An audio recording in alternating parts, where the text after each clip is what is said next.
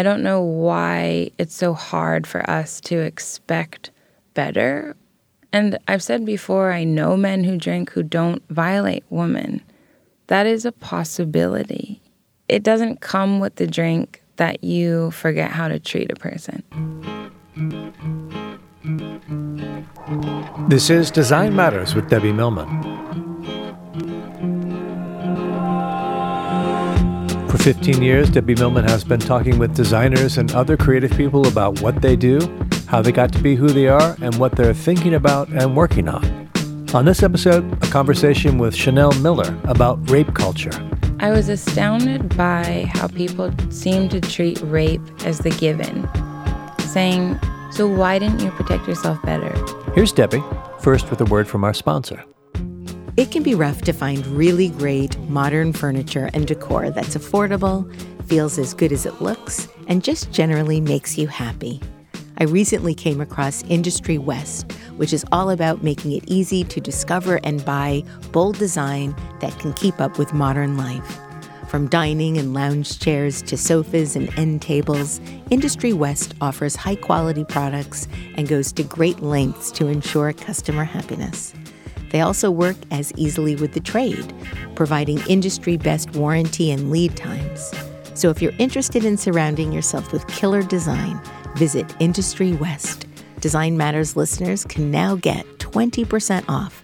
Just visit industrywest.com and enter promo code Design Matters at checkout.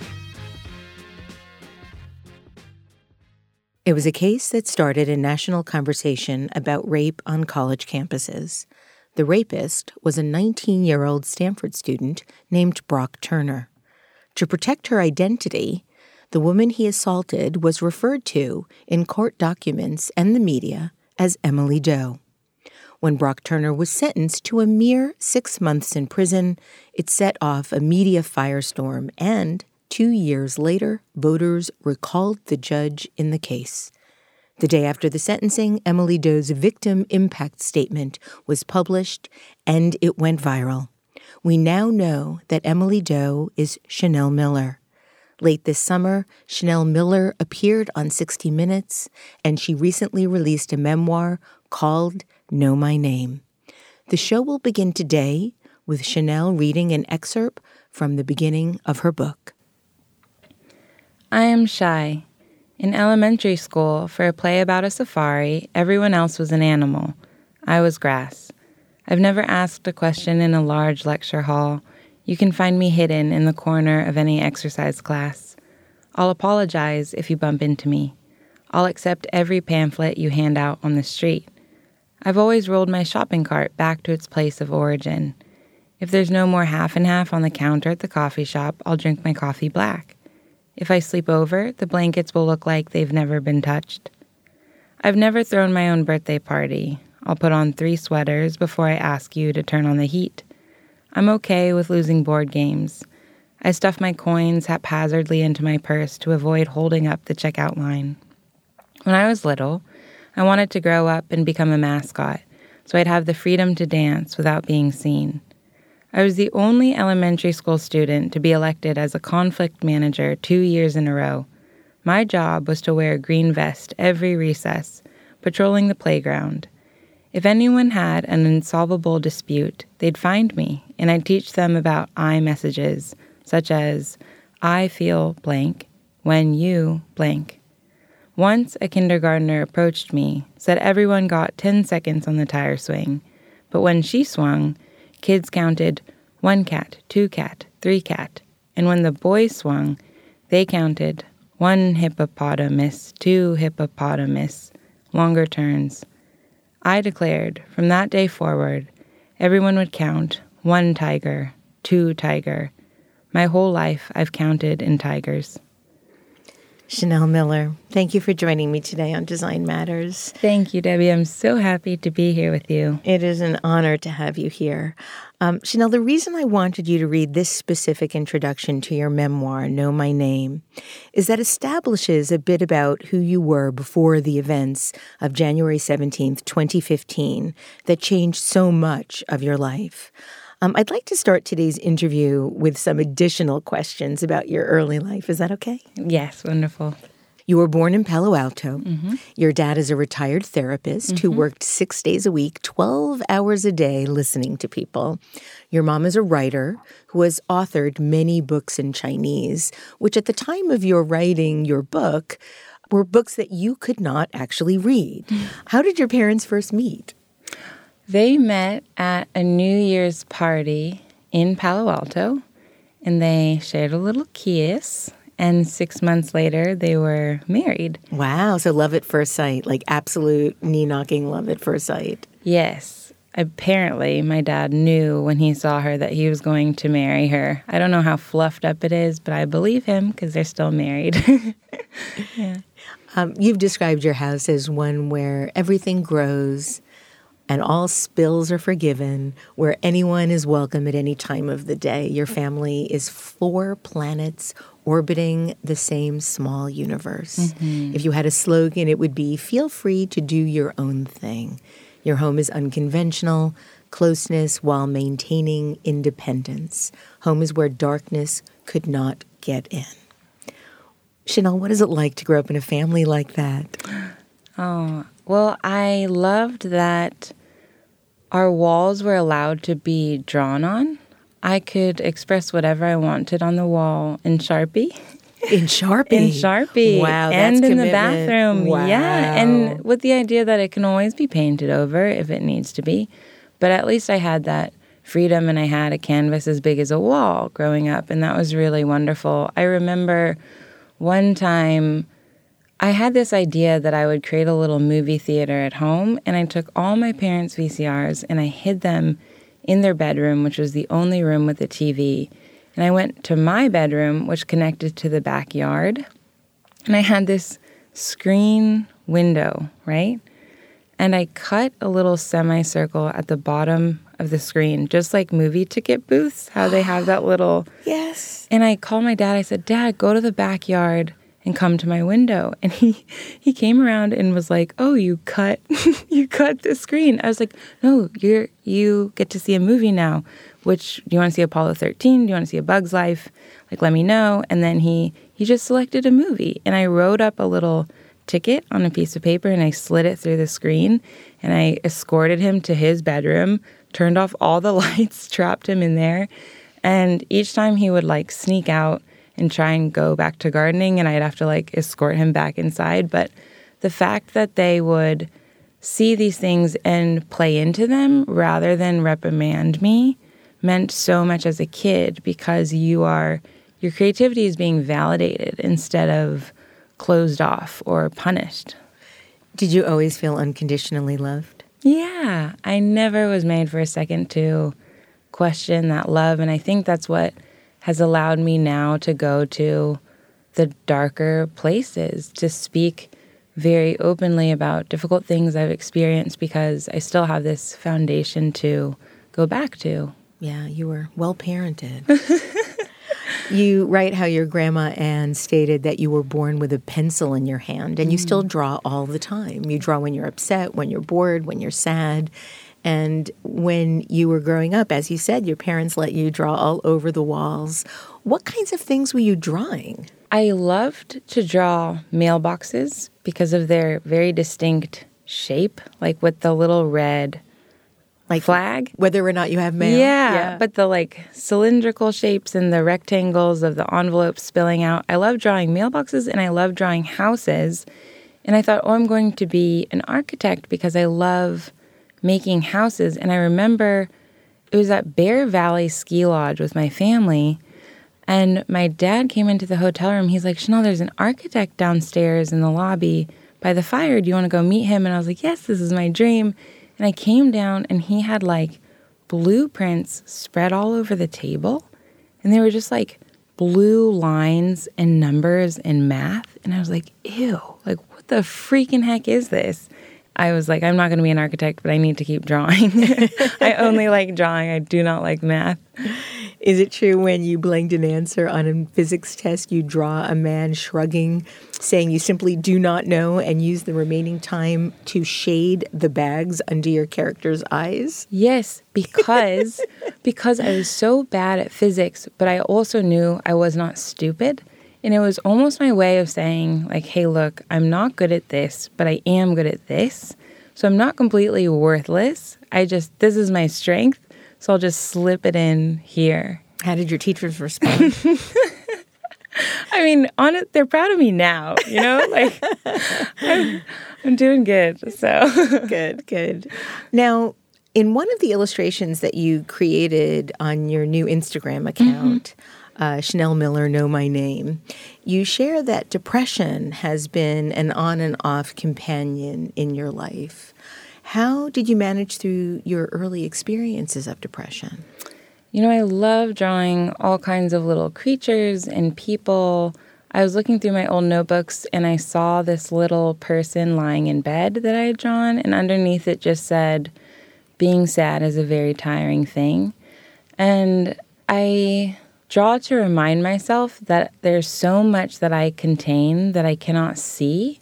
And I always feel like I can't give up on myself because it's not fair to all the little creatures that are inhabiting me that want to be expressed, and that if I give up, then they will never be able to see the light and make it onto the page, and that's not fair to them. And so drawing just reminds me that there's a lot going on even when my mind is really cloudy, thinking about adult things and serious court stuff. I still have that really strong desire to create, silly things. You referred to depression and non-depression as riding with slugs or horses in this piece that I'm referring to. Can you elaborate a little bit on what you mean by that? Yeah, I think I alternate between riding slugs and horses, meaning I go in and out of these phases where I'm productive or not, where I enjoy waking up in the morning or not.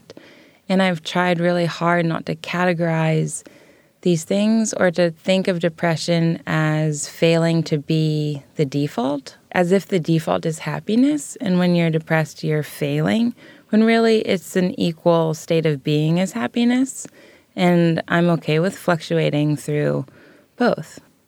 You received your Bachelor of Arts degree in literature from the College of Creative Studies at the University of California, Santa Barbara.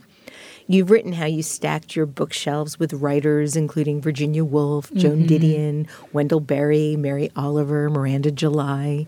And you got so engrossed in what you were reading, you sometimes slept in the library. Yeah. What made you decide to major in literature and not art? Oh my gosh. So I did start in art, okay, but it's so expensive to buy oil paints. And the classes were super traditional. And one time I was taking a drawing class and we had to draw plants in the courtyard. And I also drew a fire hydrant because that's what I saw. And the teacher said, can you think of a piece, like a significant piece that has a fire hydrant? I said, not right now. And he was like, well, maybe there's a reason for that. And I was like, oh, so rude. And so I just thought, this is too confining. I'll draw on my own. And I love reading and writing. And that's, I'm equally as passionate. So I'll just switch over to that division. And I continued to make art. I did a lot of printmaking. But then I was basically in endless book clubs after that. Well, I happen to think that there is a very famous Warhol painting of a fire hydrant. Literally a fire hydrant. Yeah, we should just email that to him. You stated that when you wrote or drew, the world slowed and you forgot everything that existed outside. At that point in your life, what did you want to do professionally? I really did want to write children's books. I remember, growing up, do you know Remy Charlotte? Mm-hmm. Yeah, he had this book, Arm in Arm, and the first page is, the octopuses. Pusses? Octopi, maybe? It could be whatever we want it to be. That's the great thing about language. Octopusae. They walk down the aisle, arm in arm in arm in arm. And I thought it was so clever to have all those arms and the intricacy with which it was drawn. I remember he had this page of little kids playing, and they said, "Isn't it better to be out in the snow rather than in a warm bed?" And then it cut to a bedroom of all these little people under a quilt. And they're like, "Isn't it better to be in the warm bed than out in the snow?" And I was like, oh, perspective. And the snow on the page, he had drawn each snowball 1/4 the size of a lentil and filled the entire page. And I just remember thinking, adults are usually so busy, and this man cares so much about drawing these teeny tiny little snowballs. And I was like, I want to be that. I want to spend my time doing that. And Grandma Ann, who is in the book, took me to a book signing to meet him when I was very little. And it was the first time I realized that there are people creating these books, because usually when you go into a bookstore, you're like, these are objects that have materialized out of the universe, at least when you're a kid. To meet the person responsible, I understood very early on that it was a possibility.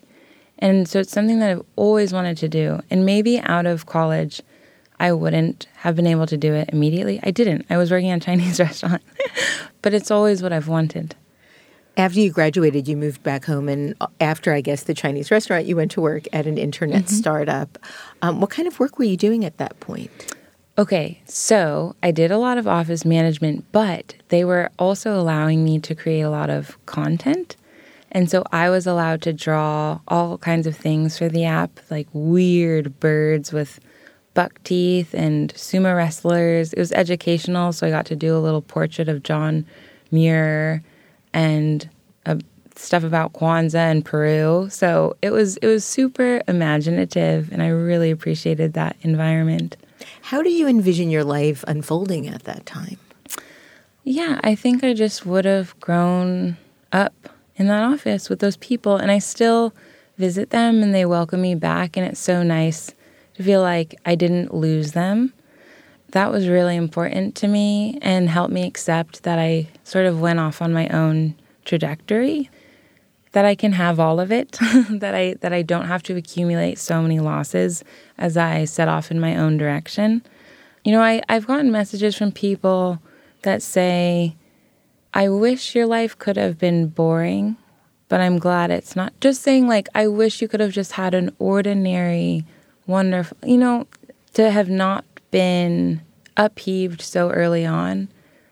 Not boring. Do you know what I'm trying to say? I know exactly what you mean. Okay. There are many times in your book where you detail the quotidian moments in life so perfectly that it makes every moment, even especially the ordinary moments, so precious. Yeah. And that is what felt like was robbed from you in many ways. Yes. The evening of January 17th, 2015, that changed everything.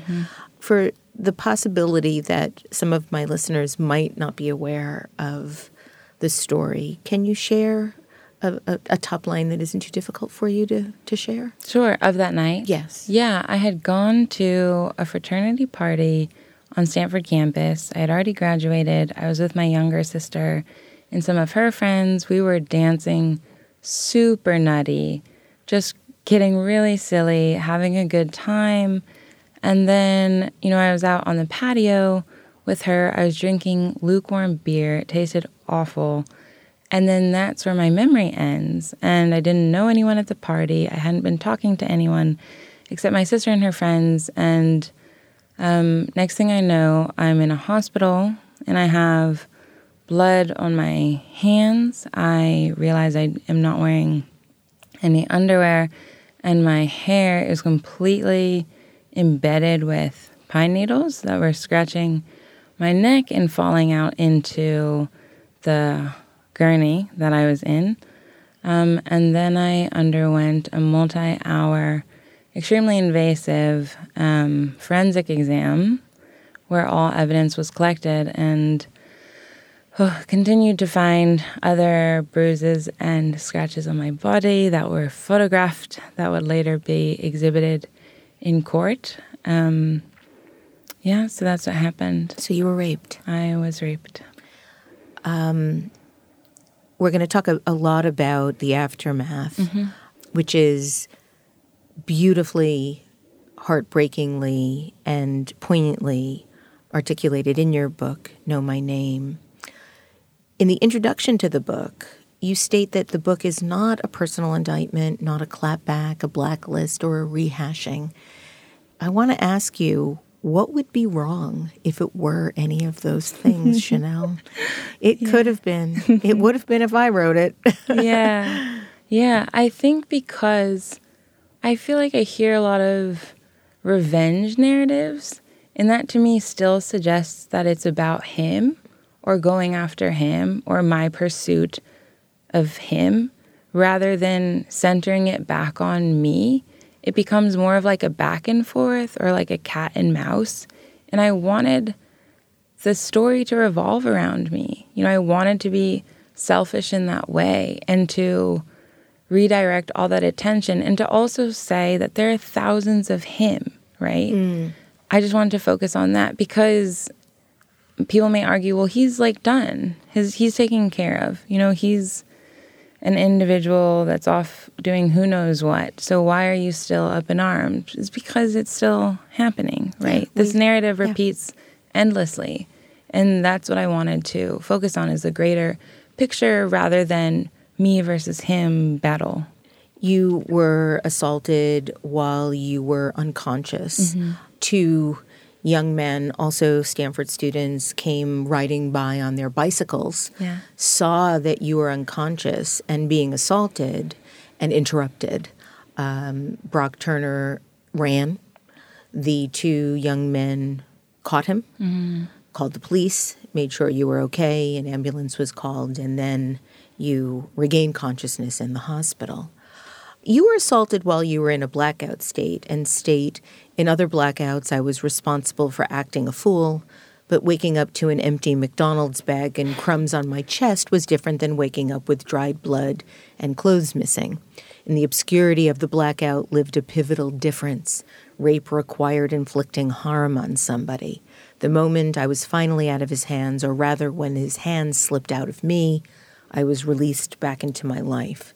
But it was during that brief passing over, that period where he took the reins, where I lost everything. Chanel, how have you responded to people that somehow felt that the blackout was to blame?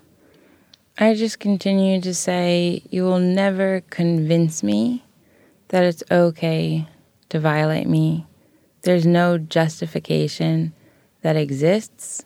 I don't care what context it's under. You cannot make excuses for penetration without consent, which is what it was. You state how people seemed angry with you and that you'd made yourself vulnerable more than the fact that he acted on your vulnerability, and go on to write, drinking is not inherently immoral. A night of heavy drinking calls for Advil and water, but being drunk and raped seemed to call for condemnation. People were confounded that you had failed to protect yourself, which just incensed me. How did you handle it?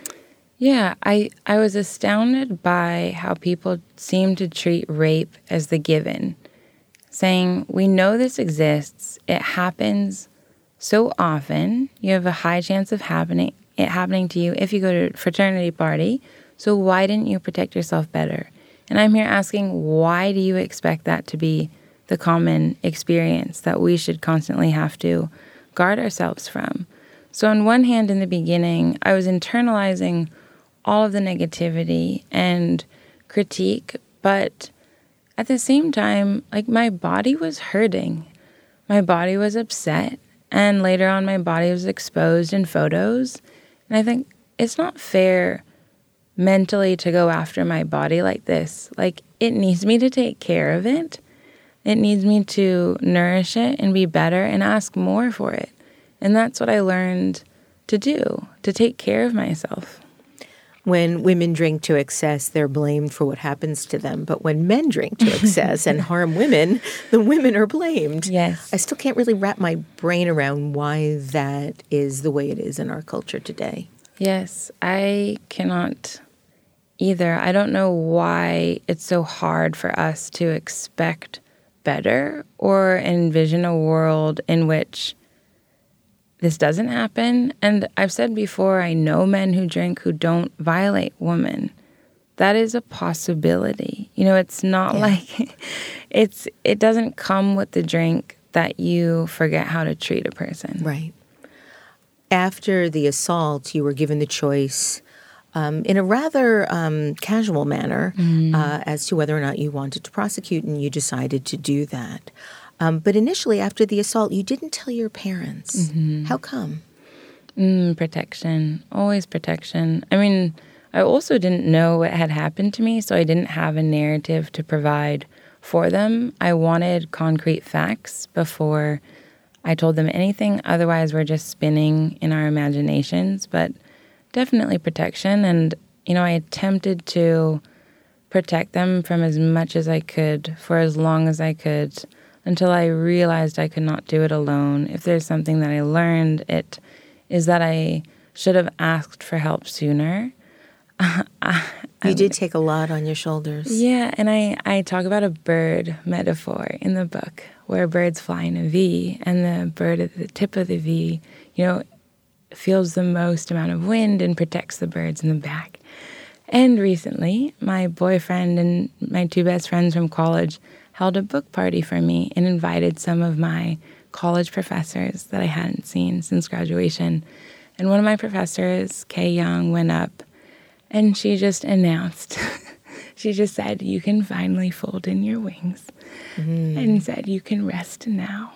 And she said, "We're all, strong enough to take care of ourselves. You've done your duty." And it just felt so good because I think you're in battle mode for so long and you want everyone to be okay so badly. You don't know if things will be all right. And now they're all right, and we're on steady ground, and I can rest. Is it okay to still keep talking about this? Yeah. Okay. Technically, after the assault, you found out a lot about the details of the assault while reading the newspaper online, as opposed to being contacted by the authorities, the hospital, and so forth. Do you know how the details got out to the press so quickly? Because the police report was filed, which was then available to the public. But I didn't know that the report had been filed. I didn't know how the media even knows. I didn't even think it would be a story. I didn't know what the story was. Right. So all of this was new to me. And it was a very out-of-body experience to read online. It took a very long time to fully inhabit my body again. It's almost like I moved out, and slowly I've been putting in pieces of furniture again. Maybe I can settle in here long term, but that took many years. Yeah. In the articles that were published, your perpetrator, Brock Turner, was referred to as the Stanford swimmer.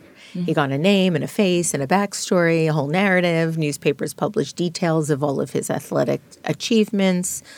You know that the photograph that accompanied the articles could have doubled as a LinkedIn profile picture. That gave me a little chuckle while I was, nauseous. The double standard was really clear here. Yeah. It's sad because I sort of played into it at the beginning. I thought, oh no, I need more extracurriculars. I need to have done more. And it upsets me now that I felt like my worth had to be earned. So you didn't have enough accomplishments, therefore you weren't being described as such? Yes, I didn't have enough to show for myself that I didn't even come up against him. And what a terrible way of thinking. I wanted to, I thought, what do I have to offer? And I remember I mentioned in the book, there was a huge white pad of paper in the courtroom, and I was called to testify, and I had to write down different timestamps on that paper with this big marker. But anytime I see blank spots of paper, I get little tinglies. I love, it's an opportunity. And I remember wishing that the jury would yell out objects, and I could show you that I can draw anything. I can draw a giraffe riding a scooter, wearing a scarf, eating sushi. I just felt like I had so much that I do have to offer and to show you, but I didn't know how to tell anyone that. People were terribly cruel to you online.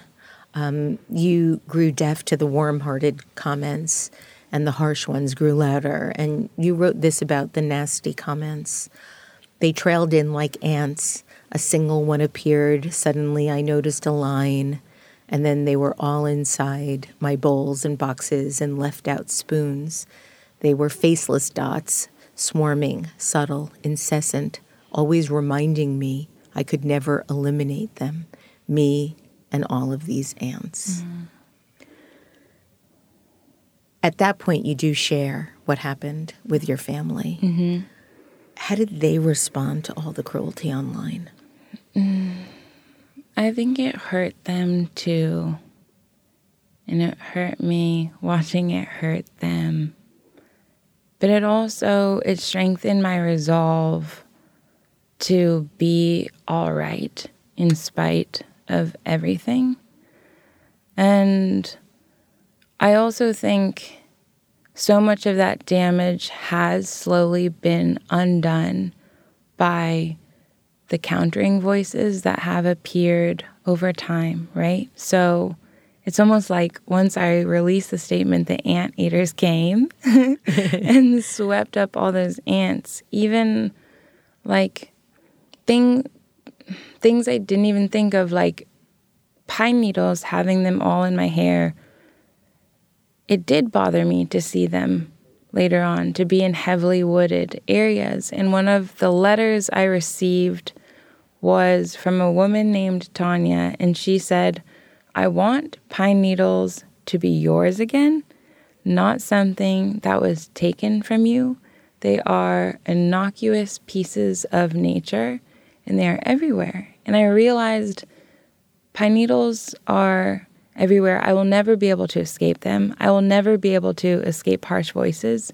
But she enclosed this beautiful photo she had taken of a pine tree with sunlight behind it. And I realized she's giving me the opportunity to at least be able to reshape how I see things, right? So, of course, I still have a lot of negative memories and triggers as I move through the world, but I can reframe how I see them. I can see them through a more loving lens and remember that there are so many people who are trying their best to take care of me. And yeah, that's what helped. You know, those ant voices, they're ants. They're teeny. They are smishable. But they are insidious. They are insidious, yeah. They're also endless and massive, or just high in volume, right? Yeah.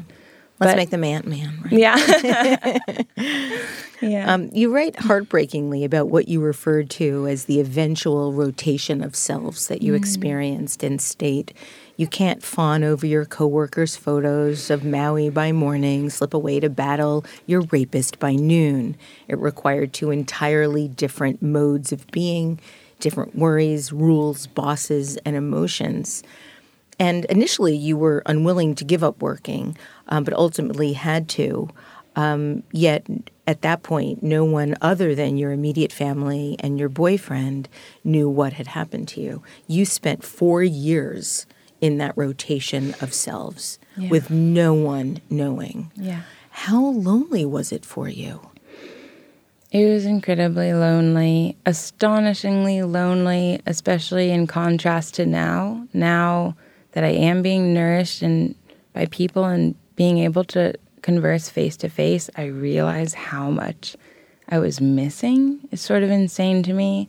I also, when I think of it now, when I was getting the rape kit done at the hospital, you're lying back and there was a picture of a sailboat on the ceiling. And that was the single image of comfort. It was the only image that was provided to hold on to throughout the next year and a half. Like in the police station, in the courtroom, in the waiting room, there's no art, there's no pictures. In all the brochures I was given, there's only like black and white serious photographs. And I remember thinking, Like, this is not my natural habitat. And I was so sad to be out of worlds where I had been drawing. And now I was in a world where all of those creative parts were dormant and mute. There's no art, no music, no emotions that are allowed to be expressed, no plants even in all of these spaces. So being drained like that, it's so essential to let more people in, because they will literally remind you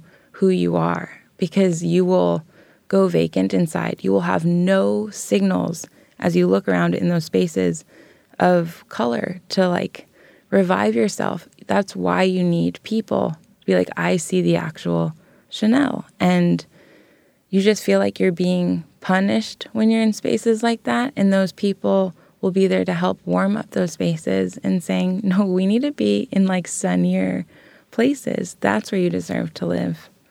You were even told that you couldn't discuss the case with your sister, who was such a big part of the experience. Yeah. And I know that throughout the legal process, you write about what it felt like to always be trying to keep up, not to mess up, to learn court jargon, to pay attention, to follow the rules.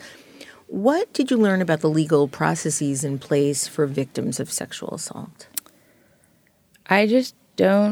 We need to be able to find a way to achieve justice without completely dehumanizing and debasing the victim. I feel like a lot of the reason I lived in isolation was due to fear of being, if I shared with anyone and Brock's private investigator spoke to my friend and my friend didn't know they were a private investigator, then they might have given out information and then felt bad about hurting me. You're in an area you don't understand, and the only way to keep it contained is to not speak about it. And it's not okay to not be able to even speak to your own family. My sister wasn't treated as my sister in the courtroom. She was a fellow witness. Same with my boyfriend. I can't discuss the case with them. You know how insane You weren't that even is? allowed to be in the room when they testified. No, I was not. So I couldn't support her. There's a scene where I'm standing outside of the courtroom doors, staring through the windows at my sister, basically unable to breathe, wishing I could pull her out from there, but I couldn't. And even that was something you were worried you were going to get in trouble. Yeah, and then I left the hallway because they'll say, what are you doing here? You're not allowed to be here. It's just, you're treated like consultants, like come in here when we need you, answer any question asked of you, and then you're dismissed. But it really broke my family down for a long time. And every time we emerged, it's like we'd be floating, like completely untethered from any sense of, we just didn't have our bearings. We would always be disoriented. We wouldn't want to speak. It's so terrible, and I don't expect anyone to go through that. You write about how your DA told you that women aren't preferred on juries of rape cases because they're likely to resist empathizing with the victim. Mm-hmm. That exploded my brain. How many women were ultimately in your jury? I think it was almost 50-50. And did he... I think it was more men than women, though. And is it because they are more judgmental? Or just, I think there's this instinct to put the victim in her own category and to hold her at arm's length. And feel safer. Yeah, and to just say, I have self-respect. I can restrain myself. I'm not reckless. I'm more intelligent. Whereas she, failed to be all of those things. And that's why she's in that position. It's much harder to say we're on equal ground, and that could have happened to me too. Right. It can happen during the day or night, sober or drunk, right? So that's much scarier. It's much easier to corral it into she was a drunk girl wearing a dress at a frat. So of course, right? Yeah, nobody criticizes how nice your house looks if your house gets burgled. No. Like, gee, that house was really asking for it. Those curtains were really why wasn't it more dilapidated? Yeah. As a way to cope and get back to yourself, you went to the Rhode Island School of Design and took a summer printmaking course. Yeah. What was that like for you? What was it like getting back to working with your hands and making art? so wonderful. Even just walking into the room and smelling the ink again, I was sort of like, okay, I'm home. Like, things are going to be created. I loved that I was capable of output rather than just feeling like things were being taken all the time. Like, where there was nothing before, now there were huge prints that were born from me. And that's why I put up all my prints on the walls to see, you are capable of so much, of like infusing spaces that don't have color with insane amounts of color and imagery, right? So even if you're in places that are devoid of all of those things, you carry the ability to infuse them with the light they need again. So don't ever be tricked into thinking, you will be without those things, because you have them. And when you are given the privacy and comfort to express yourself, they'll come out again. A pivotal moment in the book is when you are actually able to draw again. Yeah. And I'm wondering if you would read us that little excerpt. Sure. It was on one of these nights, after hours of lying still, that I tossed off my blankets and picked up a pencil. I drew the 2 bicycles that had found me, bringing them to life, spoke by spoke. I had learned their names in the police report, Carl Frederick Arndt and Peter Lars Johnson. I drew smooth handlebars, tiny pedals, lumpy asymmetrical wheels. I stuck it to the wall above my pillow, pressing it flat, an omen of protection. Send help. I rolled back into the sheets and took a breath. If they were out there, I could rest. I closed my eyes and drifted off to sleep. The next day, I agreed to go to therapy. How did therapy help you? Well, first of all, it was the first time in 8 months that I had fully disclosed my story. I think even if you choose to tell a few people, you will still be telling filtered versions. It's very hard to fully lay it on the floor. That was the first time that I did that.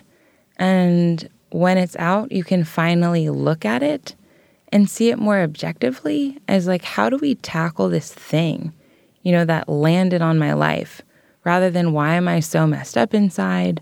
Why is everything distorted? Why can't I function? It's just like, oh, this is an issue that was given to me and is altering me in ways. Let's figure out those ways that they're changing me and focus on them and fix them. Not fix, but make them better. You stated that your therapist told you to hold your wounded self. Yeah. How hard was that for you to do? It was extremely hard, and I don't think I fully understand what she meant until the verdict was read. And I was sitting in the courtroom so nervous about what the verdict would be. And when the jury finally said yes and yes again and yes again, I thought, why did I ever question myself? I felt like the self that was in the hospital, I had just fully abandoned her. I had neglected her over the 1.5 years. I had become all of those aunts that question and criticize her constantly.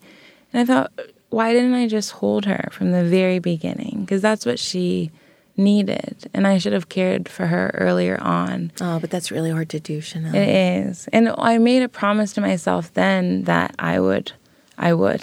Yeah. There seemed to be some confusion of your ethnicity in some of the court paperwork, so much so that at one point you write about how you slammed a table with your fist, threw back your chair, and screamed, "I'm Chinese." How much do you think your ethnicity factored into the way you were treated? I genuinely believe that I was underestimated. I also believe that even if people don't openly admit it, they might have thought that as an Asian person, I would have been more easily dismissed. That even if the judge knew that I wouldn't be happy with the sentencing, it wouldn't cause an uproar. I wouldn't yell about it. I wouldn't announce it. I would sort of just slowly disappear. And, being raised by my mom, I hear a lot about Asian mom, tiger mom stereotypes that she never fit into it's because of her that I'm not afraid to fight. She grew up under a communist regime and fought for her right to speak freely and came here because she wanted to do that. And if she can fight forces much greater than her, then I can fight for myself in this teeny, stinky little stale courtroom. It was very clear that Brock's ethnicity favored into the way he was treated, and you appropriately state the following. Instead of a 19-year-old Stanford athlete, let's imagine a Hispanic 19-year-old working in the kitchen of the fraternity commits the same crime. Does the story end differently? I don't think there's any doubt that the story would end differently. It was astonishing, how quickly they humanized him, how they treated the assault as an isolated incident. And it wasn't. It wasn't. It also wasn't. Yeah, there were patterns that indicated. Yeah. But just that he was always on a good path. And this was like he had exited at the wrong place and simply needed to be guided back. But with the right nourishment and instruction, he'd be back on his feet again. That's what it felt like. But there was never a single moment of reprimand. There was never seeing him as a criminal or dangerous. He was just someone who had lost his way, right? And he was young and had so much promise, but he wasn't a threat. He wasn't capable of hurt. He was only capable of being confused and being drunk. If he had owned up to what he had done, right at the very, very start of this process, if he had apologized, do you think the outcome would have been different? Yes. And I actually was expecting an apology at the very beginning. When I learned someone had been caught running away, I was like, oh, well, thank God he was caught, and now he'll apologize. Because what is there to discuss? I didn't even understand what the case would be. And so I was sort of waiting for him to approach my team or to settle. I never thought I'd have to testify, honestly. And I was ready for that apology and to accept it also. And instead, he pushed back harder and harder. And when things weren't going his way, they found more artillery. And they found lies. Yeah, right? Yeah. Or whatever they needed to get where they wanted to go, whatever the cost. I was never visible, and I felt that, and I knew that. It still stuns me that I was able to cry in front of them and be naked on a screen and to sit feet from them, but to never have my presence acknowledged, that I have to work so hard to assert that I even exist, number one, and two, the body that I exist in deserves to be treated better, no matter how many times I've popped champagne. You write very powerfully how a friend of yours who had also been assaulted told you that this was your opportunity, an opportunity to make a difference for all assault victims. Can you read the paragraph after the realization? Yes. For months, I'd regarded this case as a burden that had been placed on me, one I wanted to rid myself of. I was frustrated. Why do I have to do this? I don't have time. But in her eyes, this was a chance.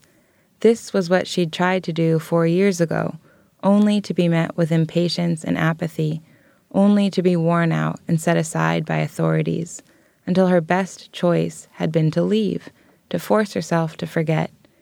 There had been a time she had tried hard to get to the place that I was in now. I had somehow reopened the way forward. You're the one who's going to do it. And I thought of her at 18, and I thought of what the guy did, and I understood what I had to do, understood now what it meant. How did that influence how you felt about the path forward? Because even though I hated being inside the courtroom, I almost felt like I had leveled up, that so many people are turned away before even getting into this spot. And I thought, I need to continue down this path to see where it goes, because is an idea that justice will be attained, I need to see if that's true. You know, if they're promising that to all victims, saying, well, if only you have enough evidence, this is where you'd be. Well, now I have the evidence. Are you going to give me justice? And the answer in the end was no. Brock Turner was ultimately found guilty of 3 felonies. You read a powerful victim's statement at the sentencing, yet he was only given a 6-month sentence, which was really a 3-month sentence because for every 1 day of good behavior he served, he would get 1 day off from the sentence. So he got 1 month of jail for each of the 3 felonies. The judge in the case, Aaron Persky, stated that he didn't give Brock a longer sentence because it would have had a severe impact on him. Did you ever get the sense that the judge understood the severe impact the assault had on you? No, and I think he also failed to calculate all that had been happening since the assault, all of the damage that was being accumulated in the aftermath. And that's what I think we tend to overlook, that we're so fixated on what are the dimensions of this bruise, rather because we don't know how to measure internal damage, psychological damage, emotional damage, and it becomes the victim's responsibility to have to voice that, to let you even see that it's there. Otherwise, no one's going to think about it or even know about it. And so that's what I felt like I had to yell in my statement, that I'm continually hurting, that you have added to the hurt in so many ways. It didn't stay frozen in that night. It has leaked onto all the nights after, not only onto me, it has rippled out to my family. It has changed their lives in ways I still can't fully comprehend. And all of that was being unaccounted for. Your remarkable victim statement went viral. I think at this point it's been read on BuzzFeed over 20 million times. It was reprinted in the New York Times and hundreds of other newspapers around the world. New York Mayor Bill de Blasio hosted a reading with his wife. California Congresswoman Jackie Speier led a 1-hour reading on the House floor. Congressman Ted Poe of Texas said she wrote the Bible on what happens to sexual assault victims. The statement was translated into French, German, Portuguese, Spanish, and Japanese. The statement was performed in sign language. A feminist group in China posted photos of women holding signs, "Nobody earns the right to rape. It is still rape when he is a good swimmer." You received thousands of emails from around the world, and you've written how every message was pushing you closer to a space in which you were beginning to see yourself more clearly. Yet you also worried, and I'm wondering if you would read another excerpt from Know My Name about how you felt at that time. Assault buries the self. We lose sight of how and when we are allowed to occupy space. We are made to doubt our abilities, disparaged when we speak. My statement had blazed, erupted, was indomitable, but I was holding a secret fear that there must be a cap, an end to this road, where they'd say, "You have achieved enough, exit this way." I was waiting to be knocked back down to size, to the small place I imagined I belonged. I had grown up in the margins. In the media, Asian Americans were assigned side roles, submissive, soft-spoken secondary characters. I had grown used to being unseen, to never being fully known. It did not feel possible that I could be the protagonist. The more recognition I gained, the more I felt I was not supposed to be on the receiving end of so much generosity. Yet people kept pulling me up and up until I heard from the highest house in our nation. The vice president was not lowering down to my level. He was lifting me up to bow with gratitude. What did it mean that he stopped to read my statement, that millions of people had paused what they were doing to take it in? I see the limitless potential of an incredibly talented young woman, full of possibility. I see the shoulders on which our dreams for the future rest. For the first time, I was beginning to understand what my dad meant when he said he was proud of me. I believe, out of the millions who knew I was brave and important, I was the last to know it. Chanel, your work ultimately changed the law in California about what is considered rape. Can you share what that new law is? It eliminates probation as an option when a victim is assaulted while unconscious. Thank you. Mm-hmm. Thank you for doing that. You've written how trauma provides a special way of moving through time. Years fall away in an instant. We can summon terrorizing feelings if they are happening. We can summon terrorizing feelings as if they are happening in the present. Are you still experiencing that? Yeah, absolutely. I think the only difference is I'm far more in tune with how I'm doing, and I always check in with myself. I check in even in these interviews. Am I breathing okay? How's my heart rate? Are my hands clenched? You know, if I need to take a breath or slow it down, I do.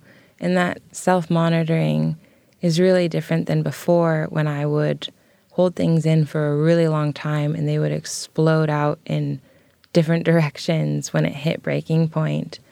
That general upkeep is what is helping me get through the days. And when I lapse, instead of being hard on myself for not being more productive or for showing up when I'm needed, I just say, you're already doing plenty. You've come so flipping far. You never forget that, and continue to give yourself credit for that. And I do. And I go, I just accept that this is the fast as I can go. This is as much as I can do. And if I hit a point where I feel like I can't do anymore, it's not because I'm inadequate. It's because my body is asking for more nourishment from me, and I'm going to respect that. How has your art making helped this part of your recovery? Oh, like I said, it always felt like the art world and the court world were completely separate. And I want to continue to integrate them. I'm interested in adding art into those waiting rooms or on those pamphlets. You know, images can be really nourishing and humanizing, and I want to be able to express that with my little characters, to treat them as little companions that people can find in those darker places. So I will continue to create little armies of images that I hope will help people, you know, get more in touch with their emotional truths. Do you have other art projects brewing? I do. Can you tell us about any of them? Gosh, even just being asked, I've been given more opportunities to do art, and that's what I worried would not be possible, right? I thought I would be confined to speaking about one topic forever. And even the simple act of inquiry, like, tell us more about your drawing, has meant so much to me and makes me understand that there's a lot of the future that I'm excited to grow into, that people will allow me to grow into. The New Yorker stated this about Know My Name. Chanel Miller's writing debut may have been precipitated by her assault, but the final work devitalizes its horrific beginnings. No narrative is as persuasive as Miller's. There is no more self-effacing sobriety, no more conclusions plastering confusion and fury. Know her name, know her voice. Congratulations, Chanel. The book is now also a New York Times bestseller. I know one of the things that you talked about being so afraid of in your 60 Minutes interview was the possibility that you might never be able to write a children's book, given the reputation that might follow you because of what happened. Do you think you'll be able to fulfill that dream of writing a children's book? Absolutely. Good. Yeah. Good. I'm wondering if you might be able to read one more piece for us today. Yes. It is about how you view yourself and how to move forward. Mm-hmm. I struggle with how I'm supposed to live as a survivor, how to present my story and myself to the world, how much or how little to disclose. There have been numerous times I have not brought up my case because I do not want to upset anybody or spoil the mood, because I want to preserve your comfort, because I've been told that what I have to say is too dark, too upsetting, too targeting, too triggering. Let's tone it down. You will find society asking you for the happy ending, saying come back when you're better, when what you say can make us feel good, when you have something more uplifting, affirming. This ugliness was something I never asked for. It was dropped on me, and for a long time I worried it made me ugly too. It made me into a sad, unwelcome story that nobody wanted to hear. But when I wrote the ugly and painful parts into a statement, an incredible thing happened. The world did not plug up its ears. It opened itself to me. Chanel Miller, thank you so much for sharing your remarkable spirit with me today. Thank you for changing the conversation about sexual assault and the laws around sexual assault. And thank you for joining me today on Design Matters. Thank you, Debbie. I had a wonderful time sitting across from you. Chanel Miller's best-selling memoir is Know My Name. You can find out more about Chanel Miller's work on her website, chanel-miller.com, and see her artwork and animations on her Instagram account, Chanel Miller Know My Name. This is the 15th year I've been doing Design Matters, and I'd like to thank you for listening. And remember, we can talk about making a difference, we can make a difference, or we can do both. I'm Debbie Millman, and I look forward to talking with you again soon. Special thanks to the sponsor of this episode, Industry West. If you love the podcast, please consider contributing to our brand new Patreon community. Members get early access to the podcast, transcripts of every interview, invitations to live shows, Q&A sessions with guests, and a brand new annual magazine. You can learn more about this at patreon.com/Debbie Millman. If you subscribe to this podcast through Apple Podcasts, please write a review or link to the podcast on social media. Design Matters is produced by Curtis Fox Productions. The show is recorded at the School of Visual Arts Masters in Branding program in New York City, the first and longest-running branding program in the world. The editor-in-chief of Design Matters Media is Zachary Pettit, and the art director is Emily Wiley.